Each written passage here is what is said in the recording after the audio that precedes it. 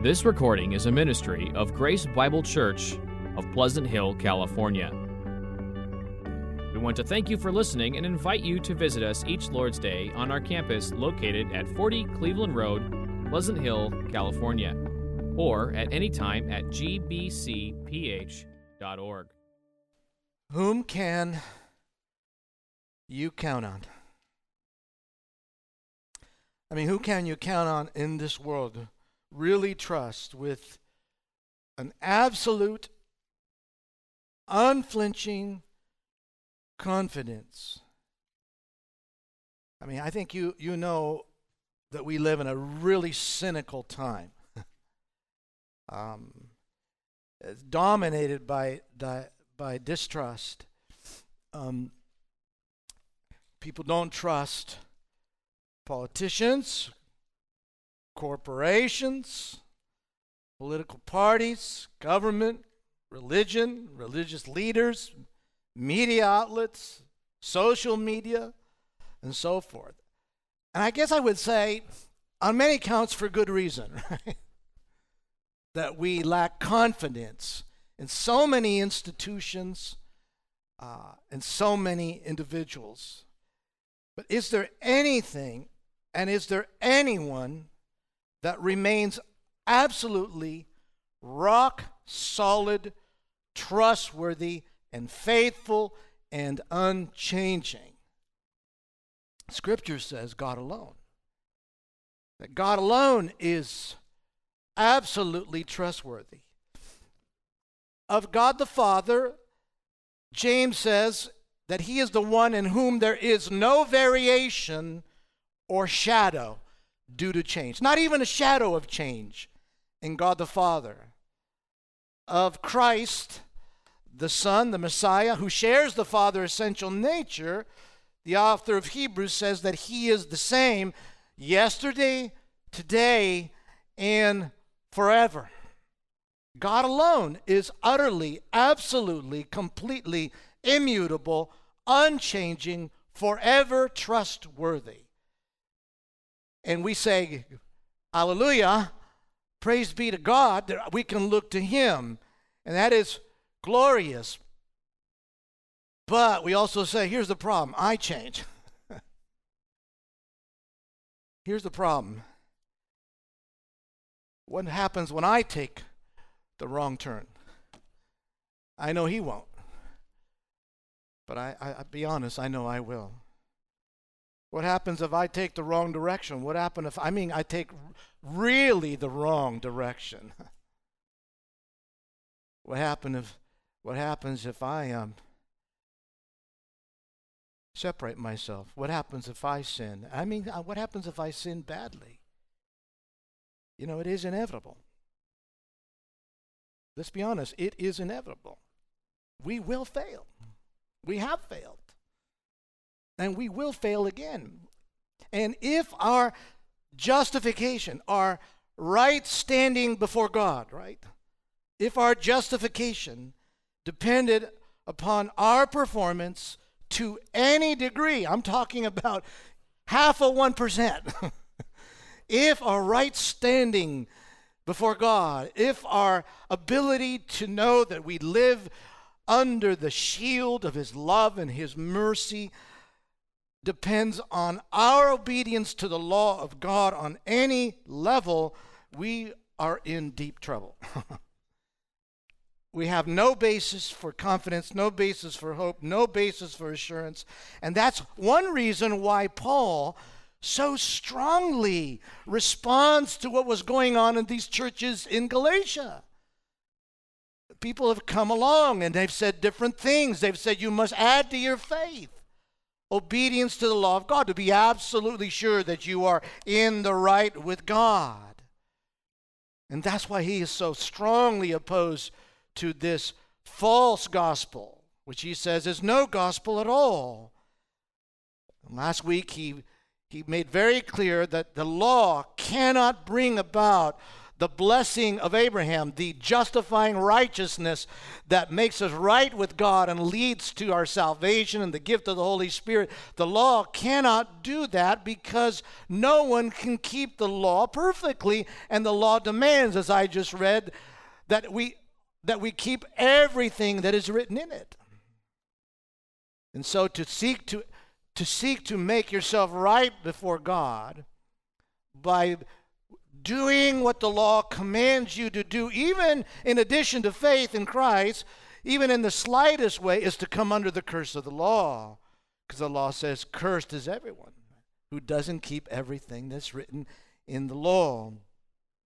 And that's what he made clear last week. And now in verses 15 through 18, he presents another corollary argument, if you would, as to why the law cannot bring about the blessing of Abraham. Because justification is based on promise, not law. And God gave the blessing to Abraham on the basis of promise, not on the basis of the law, which came so many centuries afterwards. Justification comes by promise, not by performance. It is the result of something God has done and given to his children freely by his grace, his mercy, his love. It is not something that we contribute to one iota, not an ounce. And so Paul stresses here in verses 15 through 18 the primacy, the priority of the promise as opposed to the law of Moses. The promise has not only chronological priority, it does by 400 years, but beloved, it has theological primacy. Promise is the basis upon which God gave to Abraham what he gave him. And promise is rooted in grace, not performance. So the main statement here is in verse 17. This is what I mean. Thank you, Paul. The law, which came 430 years afterward, after what? Verse 16, the promises that were made to Abraham. The law, which came 430 years afterward, does not annul a covenant previously ratified by God so as to make the promise void. The promise is not void because God made a covenant through Moses, see. And three very important words appear in these verses, in this paragraph. Promise is one of them. Covenant is another one of them, depending on your translation. And inheritance. And they're all tied together very closely. Promise embedded in covenant, which leads to the inheritance. I think promise is maybe the key word here because he uses it 6 times in verses 15 through 22, and he uses the verb in verse 14, which we saw last week, in verse 19. He does use the word law many times also, and will continue to, but always in contrast to something, either to faith or to promise. So I think promise is the key idea here that Paul is now introducing. And what is he getting at? What is Paul stressing again? By now pointing to promise, he wants to drive home. He wants to drive home to the Galatian Christians who have been listening to this other teaching that faith in Jesus is not enough. He wants to drive home to them and to you and me. He wants us to know that our relationship with God, should we have one with him if you're a Christian, you're in relation with God. That our relationship with God is based entirely, completely on his grace, on his initiative, on his love. It all begins with God. Where was Abraham? He was living in the land of Ur. He was what? A moon worshiper, a pagan.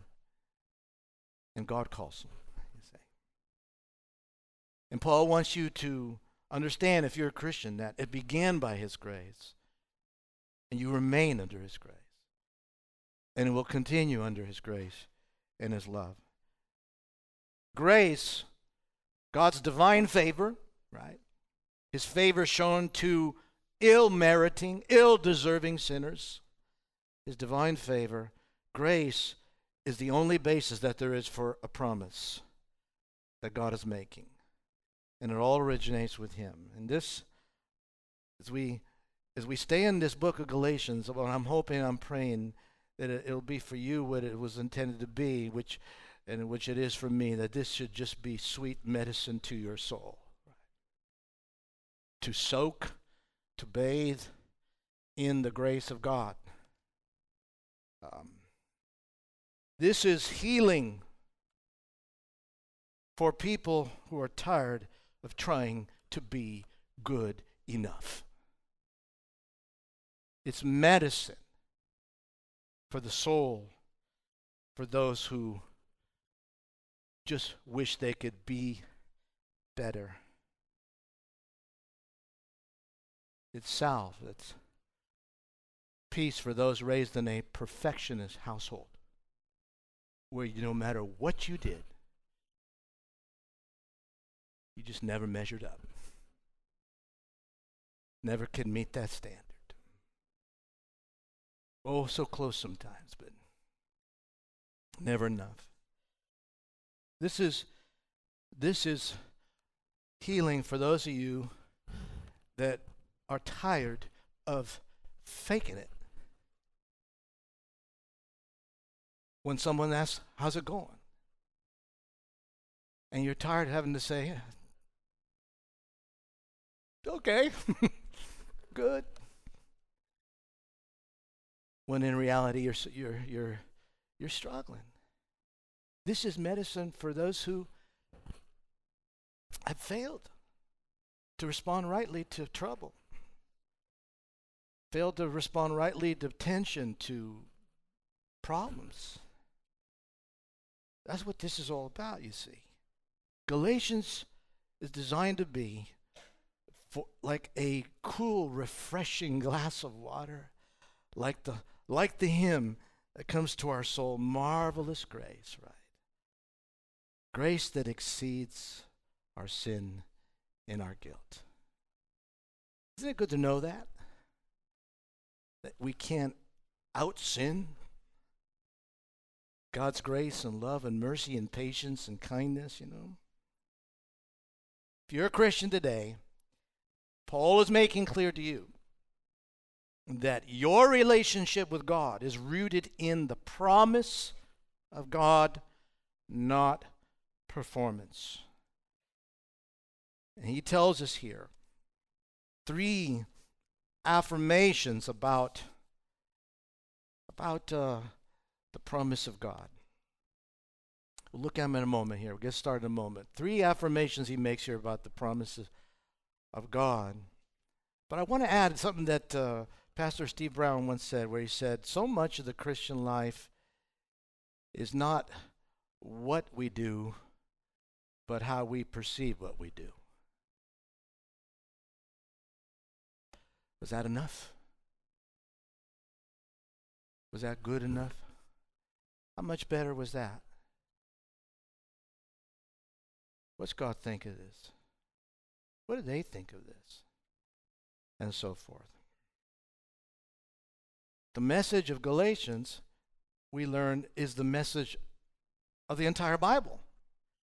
Remember, 2 weeks ago we said we need to keep learning to read the Bible as a book of promise, not a collection of moralisms. Right? It is a narrative of the unfolding drama of God's gracious redemption of a fallen human race that is utterly ill-deserving. It is the unfolding story of God's gracious, loving plan. And Paul is teaching us indirectly how to read the Bible. He reaches to Abraham, brings in Moses, and reaches Christ. My goodness, that spans the whole thing, doesn't it? But this is how Paul reads it, as God's unfolding plan of salvation.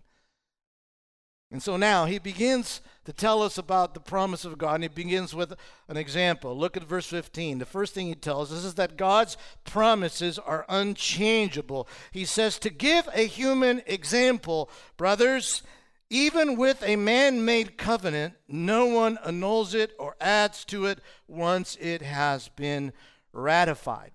What is he saying in verse 15? What he's saying in verse 15 is this: God's promises, and I'm putting it in the plural because he does in verse 16, right? God's promises are unchangeable. They're unalterable. Now, the word covenant may be translated differently in your Bible. I'm not sure what you're carrying with you. It can mean will or last will and testament. It was used that way in the ancient Greco-Roman world. But in the Hebrew mindset, this term is translated covenant. And it's used primarily that way throughout the New Testament and the Greek translation of the Old Testament. I think the ESV has it right because as far as I could find, there was no record anywhere that I found from scholars that wills in the Greco-Roman culture couldn't be altered. But from the Hebrew mindset, from the biblical mindset, covenants in the ancient world to them were considered irrevocable. They were considered unchangeable, unalterable, unbreakable, right? And he says, no one annuls. That means sets aside a covenant as invalid. The same word he used in verse 21 of chapter 2. I do not nullify the grace of God. I don't set aside the grace of God. And here he said, no one sets aside, no one annuls a covenant once it is ratified. He uses the perfect tense. Once it's validated, it's always validated, right? That's what he's saying. And what's he saying? He's saying that's the way we look at it as human beings, right? Furthermore, he says no one adds to it. He uses a word. This is the only time it appears in the New Testament. In the Bible, it's a very technical legal term. I think we would say today, no one comes around and then adds a bunch of small print later. Once the contract is done, it's done. And so what is Paul doing here? He's arguing from the lesser to the greater. He's saying, look, if this is the way it's like between human beings, how much more so with God? If we frown upon, we think it's wrong to change or add or cancel a human covenant, how much more so with God, right? He will not go back on his promise, his covenant. He will not renege on his covenant, nor will he add requirements. No small print that's going to come about later. That's not how God operates, he says. God's covenant is unchangeable, unalterable. And what is a covenant? A covenant is that binding, chosen relationship that is entered into by people based on promises or commitments, sealed with oaths and so forth.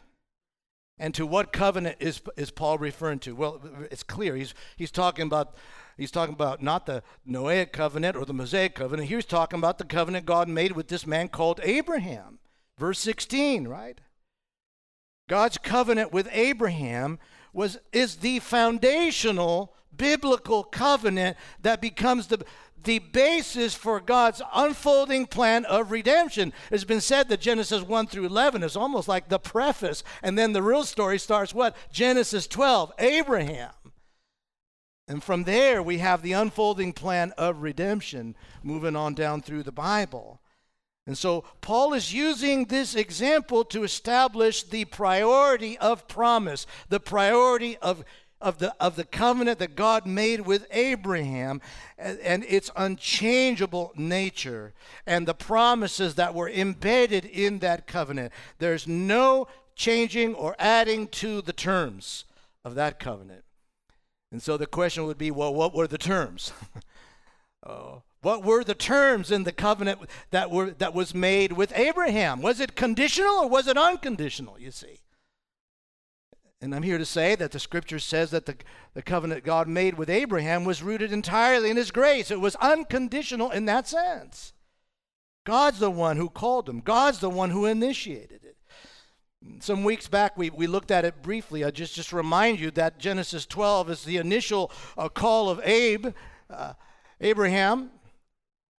And the covenant promises begin there, but God continues to reiterate them and clarify, expand in Genesis 15, Genesis 17, Genesis 22. And what was the essence of what God promised Abraham by his grace? We said what he promised him could be summed up this way. He promised him people, he promised him place, and he promised them his presence. He said to people, your descendants will be more than the stars in the sky. Your descendants. He promised him place, and he spoke to him specifically of the land of Canaan, the promised land. And then he also promised him his presence, that he would be their God.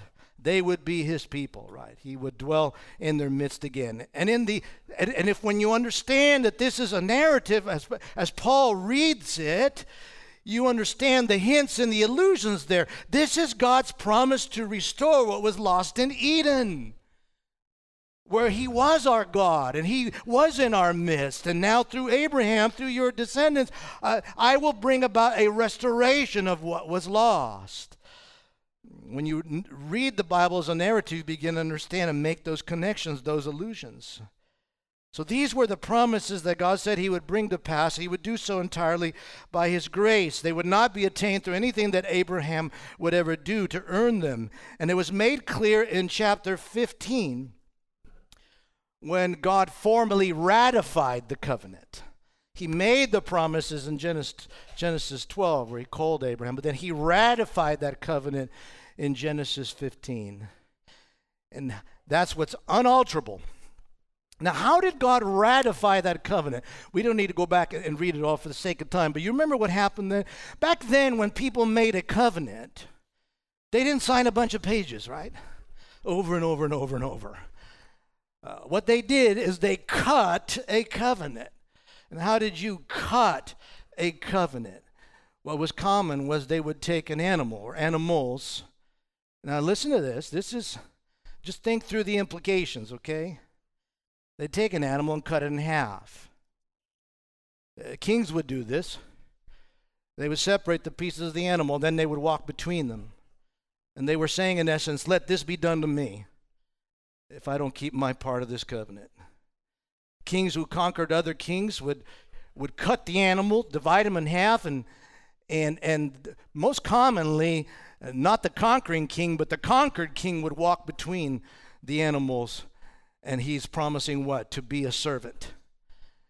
We will serve your leadership and your kingdom.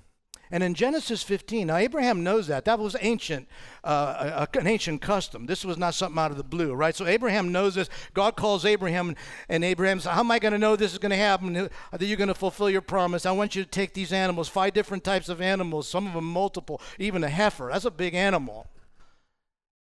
So you got to picture Abraham for a moment having to deal with this. Okay, you think about it. I don't know if you've ever slaughtered an animal, you've ever hunted, you've done some cleaning. I've done that. It's gory. It can be gory. You're cutting. It's blood. Abraham's cutting these animals in half, and he's putting them over there, and he's thinking in his head. What's he thinking in his head? Okay, pretty soon he's going to tell me what my part in this deal is. Because I ain't no king. He is. And God makes him wait the whole day. Boy. He's the whole day. I imagine he's chewing on what is he going to make me do? It's taking him so long to say.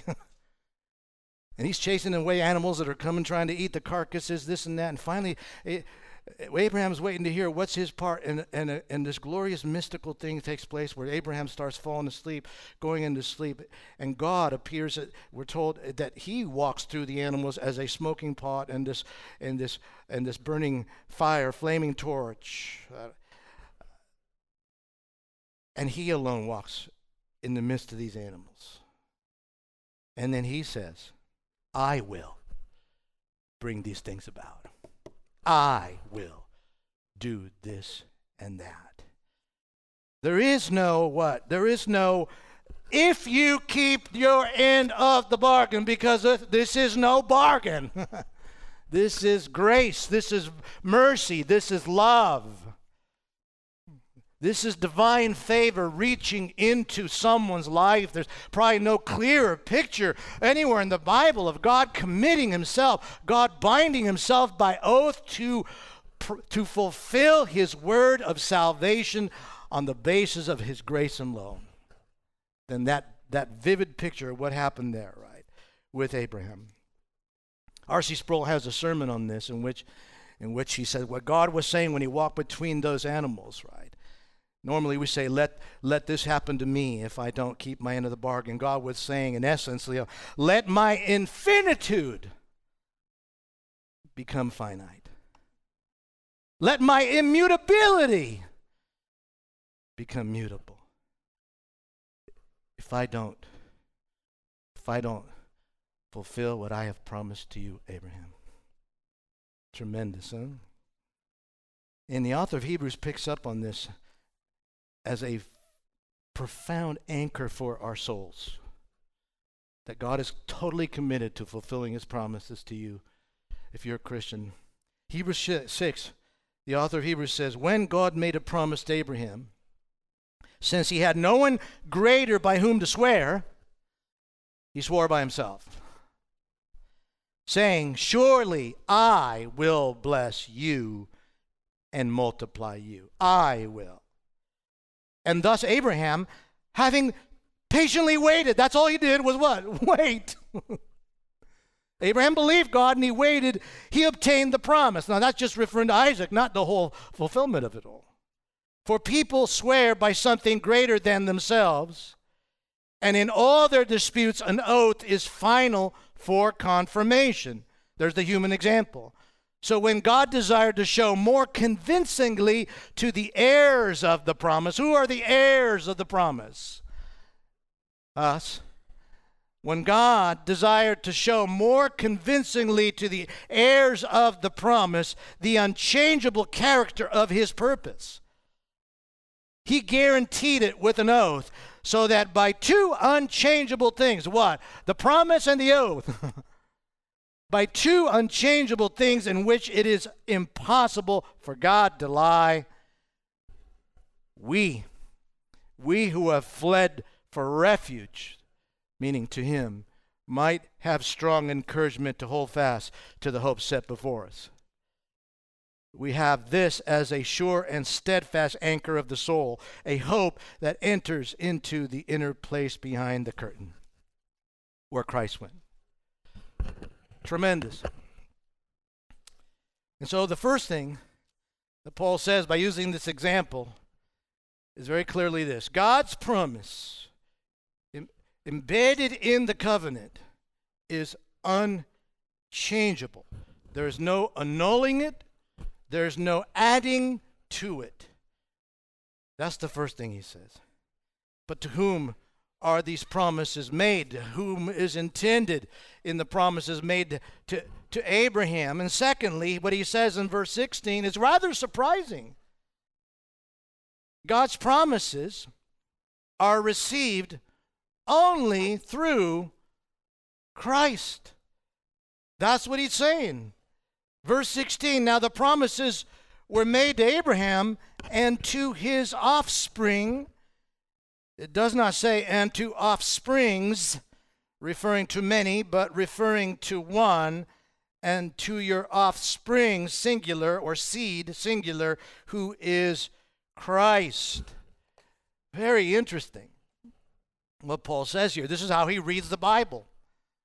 The word offspring, the term offspring or seed, is what's called a collective singular, meaning it's singular in its form, but it can, depending on the context, refer to a group.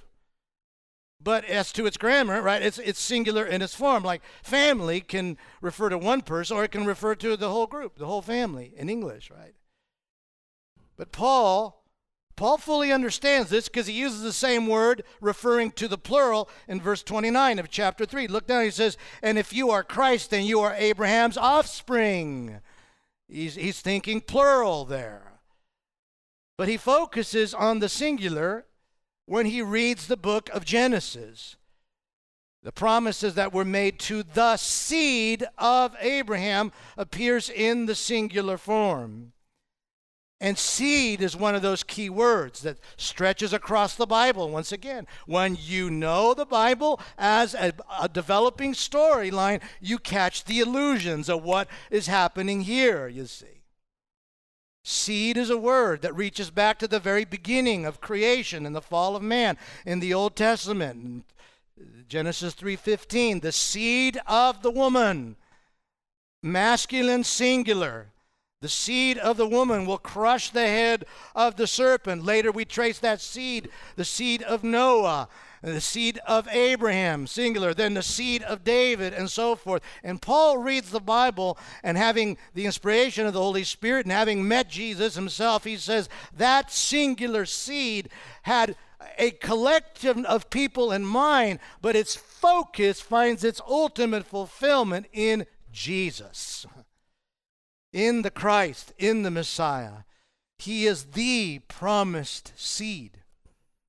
And therefore, only Christ can inherit the fullness of those promises and those who are united to him. As we heard Tom pray already from 2 Corinthians chapter 1, verse 21, that in Christ, what all of God's promises are yes and amen in him. They find their fulfillment in him, and those who are united to him receive the very same promises, the benefits of him.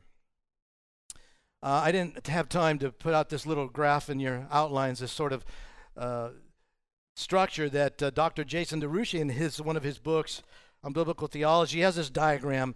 I'll just state him and see if you can imagine me moving from box to box, okay? So he says, box 1, he puts it this way. He says, God makes promises to Abraham and his seed. Box 2, Christ is the true promised seed. Box 3, faith unites us to Christ. Box 4, union with Christ makes us seed with him. Box 5, we become heirs of the promises. See me later if I went too fast, but I got to move along.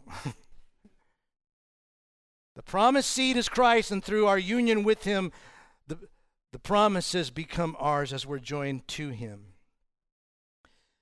And that's why he says in verse 29, again, I'll read it again if you look down at verse 29 in the same chapter, if you are Christ's, then you are Abraham's seed.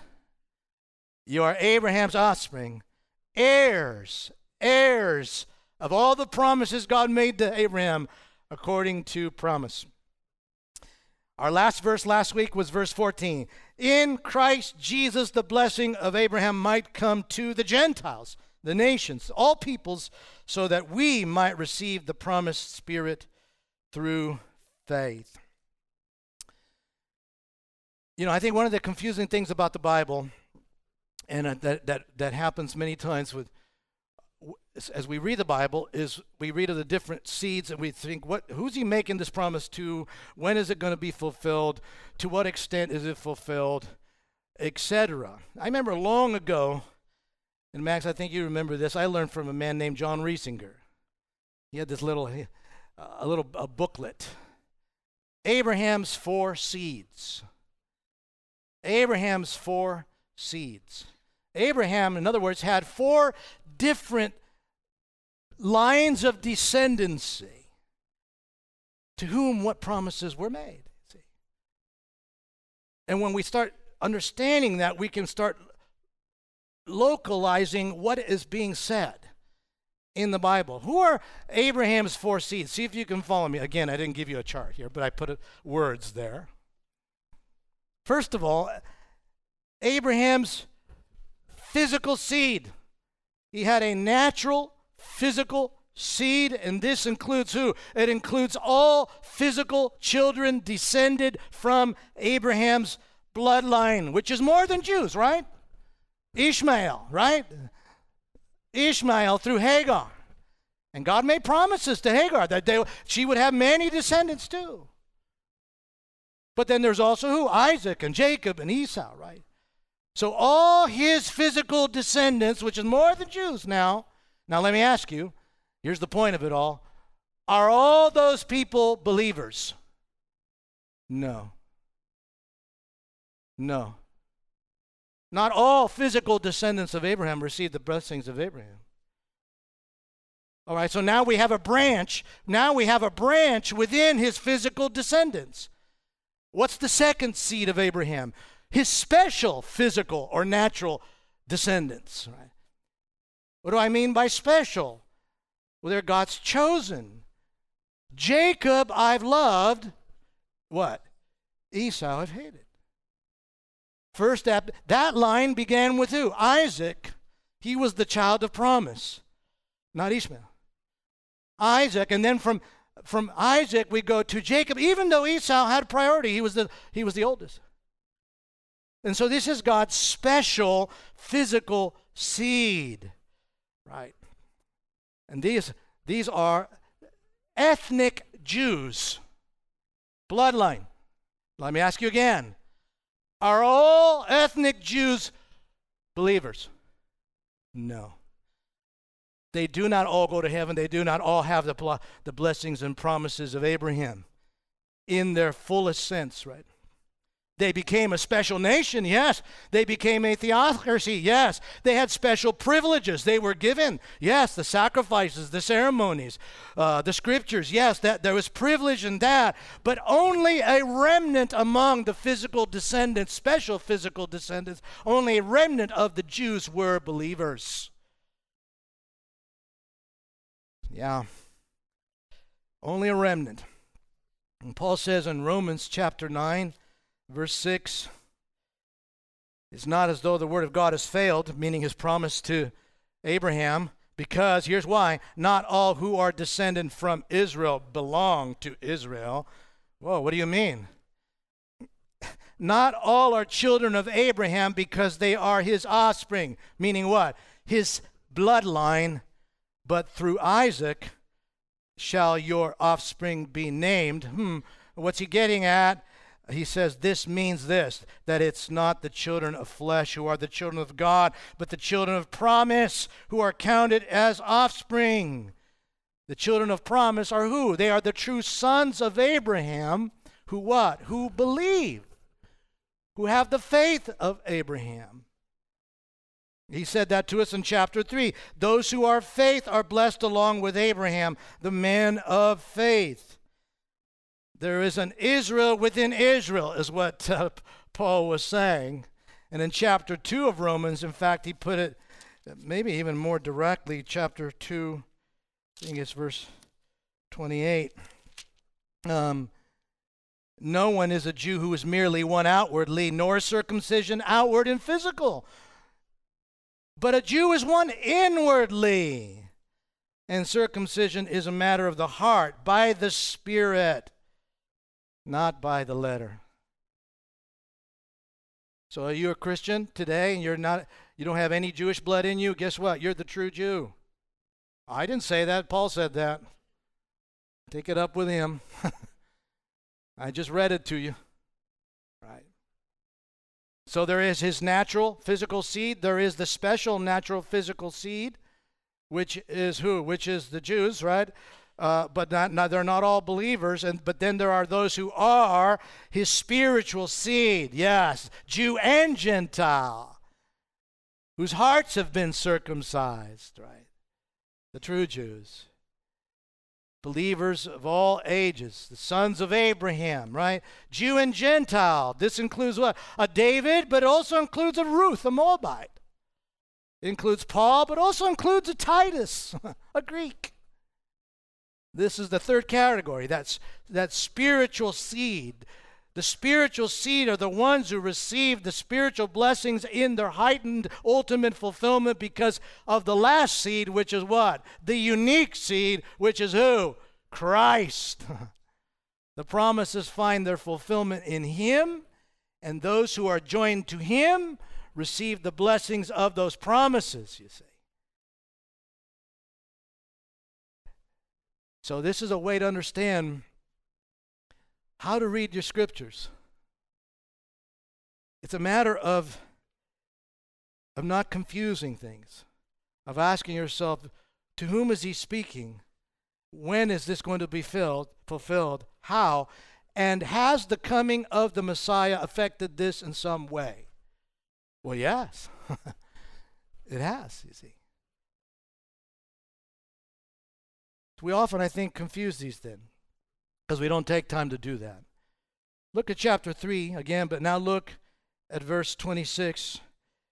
In Christ Jesus you are all sons of God through faith. For as many of you as were baptized into Christ have put on Christ. There's neither Jew nor Greek. There's neither slave nor free. There's no male or female. Spiritually speaking, he says, for you are all one in Christ Jesus. And if you are Christ, then you are Abraham's offspring, heirs according to promise, you see. So we often confuse, I think, the promises made to Abraham by not trying to distinguish who is the seed that he has in mind and when is it fulfilled and how is it fulfilled and how is it related to the coming of Christ. Some of these promises have been fulfilled in the first coming of Christ. Those of us who are Christians, we have the Holy Spirit dwelling in us, and sin no longer enslaves or condemns us. Praise God. That's part of the blessing of justifying righteousness that came to Abraham, and it's come in the first coming. Some of the promises are yet to come in the second coming, right? The glorification. We will awake with his nature, made like him. Christ in you, the hope of glory. Some of the promises are fulfilled exactly as he said. The Spirit has come to indwell us, and some promises are expanded by the coming of Christ. What am I talking about?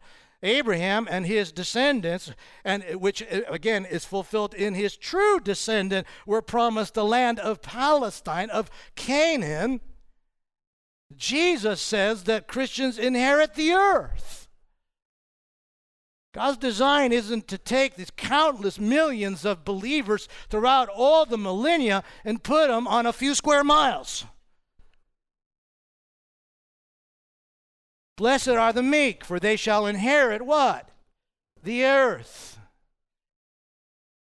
And Paul says actually that was embedded in the promise made to Abraham. Romans 4:13, the promise to Abraham and his offspring that he would be heir of the world. Did not come through law, but through the righteousness of faith. Time is escaping me. So, promises made to Abraham are the root of salvation. The tree grows up. It includes some who are the special physical descendants of Abraham who will believe, Jewish believers. And the nations are grafted into those promises, right?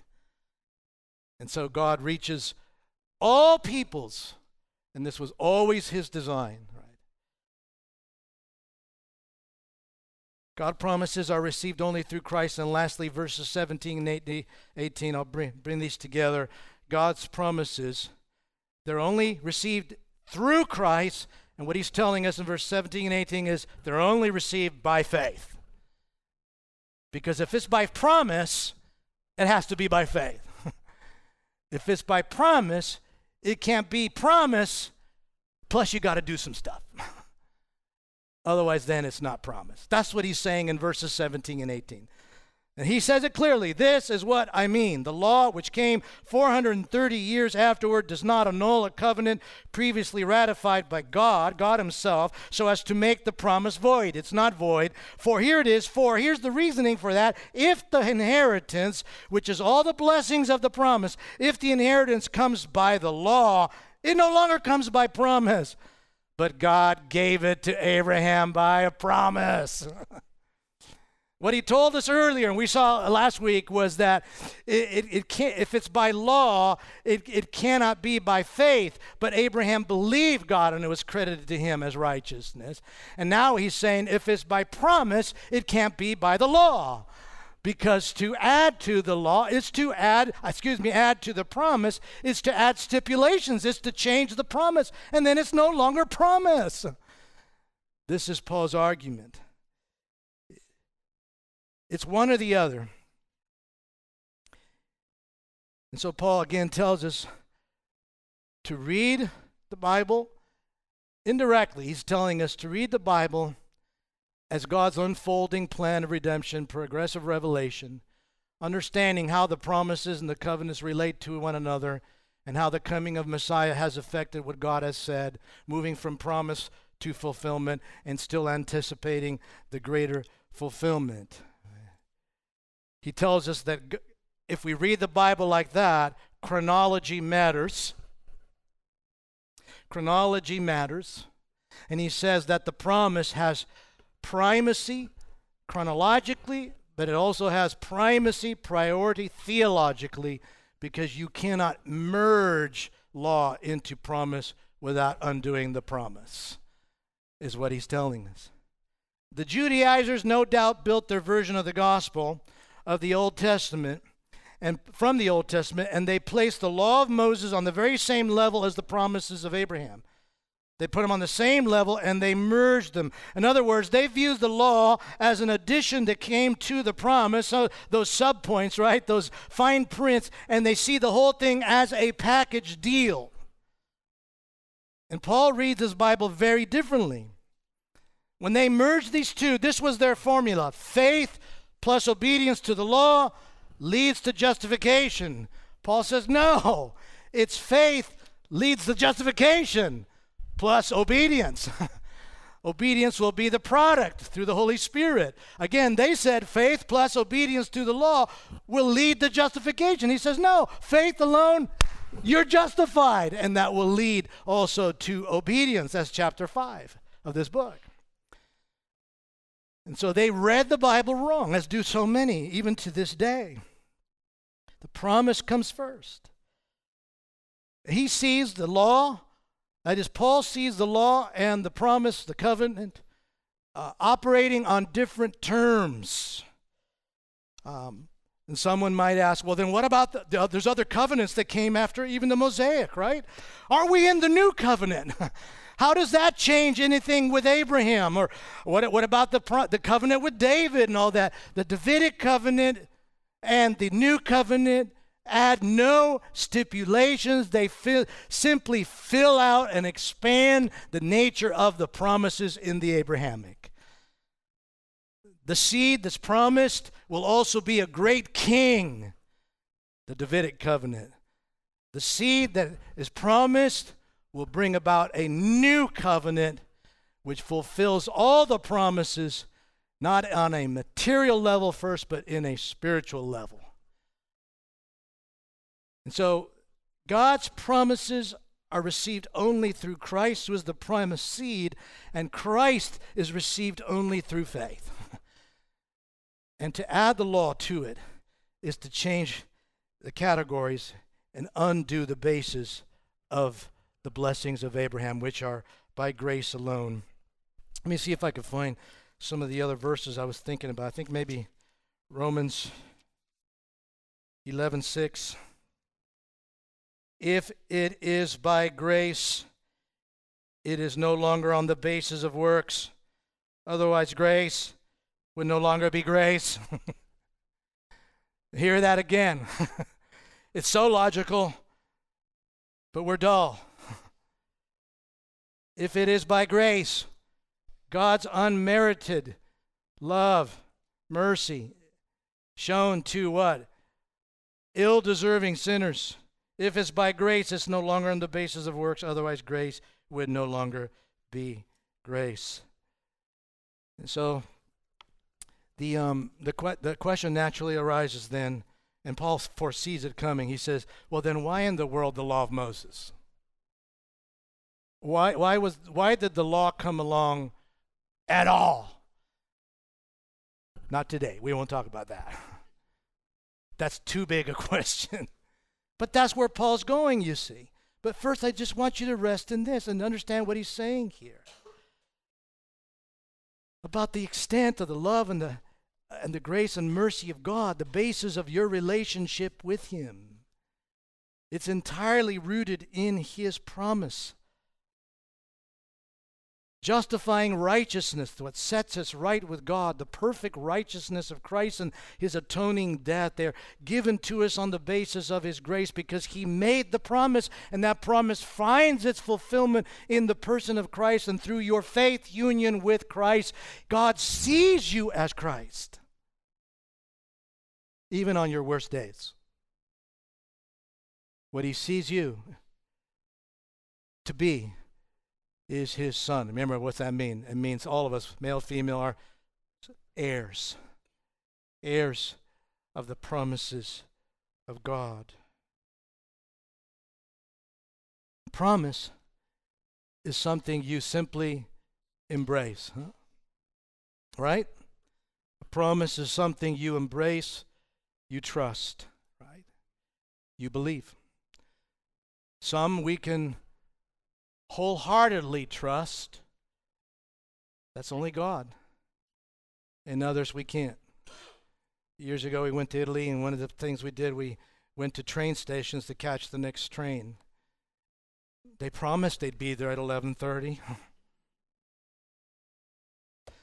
We went to lunch and came back, because it never showed at 11:30. But Paul wants you to be convinced that with God, he cannot lie. Are you trusting him? See, the law says, do this. The gospel says, accept this. The law says, thou shalt not. The gospel says, I will, I have. You trust me. You believe me. Rest in my promise, you see. Those are two completely different, antithetical things. Abraham believed God, and it was credited to him as righteousness, right? People let us down every day. I know some of you are in this room, and you've been let down by people who have made promises to you, maybe vows of marriage, maybe business promises, maybe children, maybe what have you, friendships. You have been hurt, you've been let down. Truth be known, you've broken your promises too, right? We are going to fail. But in Christ, none of these are the basis for God's unending love and devotion to you as your heavenly Father. Your salvation is rooted in his grace alone. Time escapes me. I'll just end by saying this, that when we fail to keep our word, what's at stake? Sometimes it's our reputation that's at stake. If God were to fail to keep his word, what is at stake then? Spurgeon, in a wonderful sermon called All the Promises of God, he says, God's truthfulness, God's power, God's immutability, God's mercy, God's love, they are all bound up in his promises. God himself is at stake if he doesn't keep his word. So, whatever your life has brought you, whatever mess you find yourself in, cheer up, you're worse than you thought. And as it's been said, and you're loved more than you could ever imagine.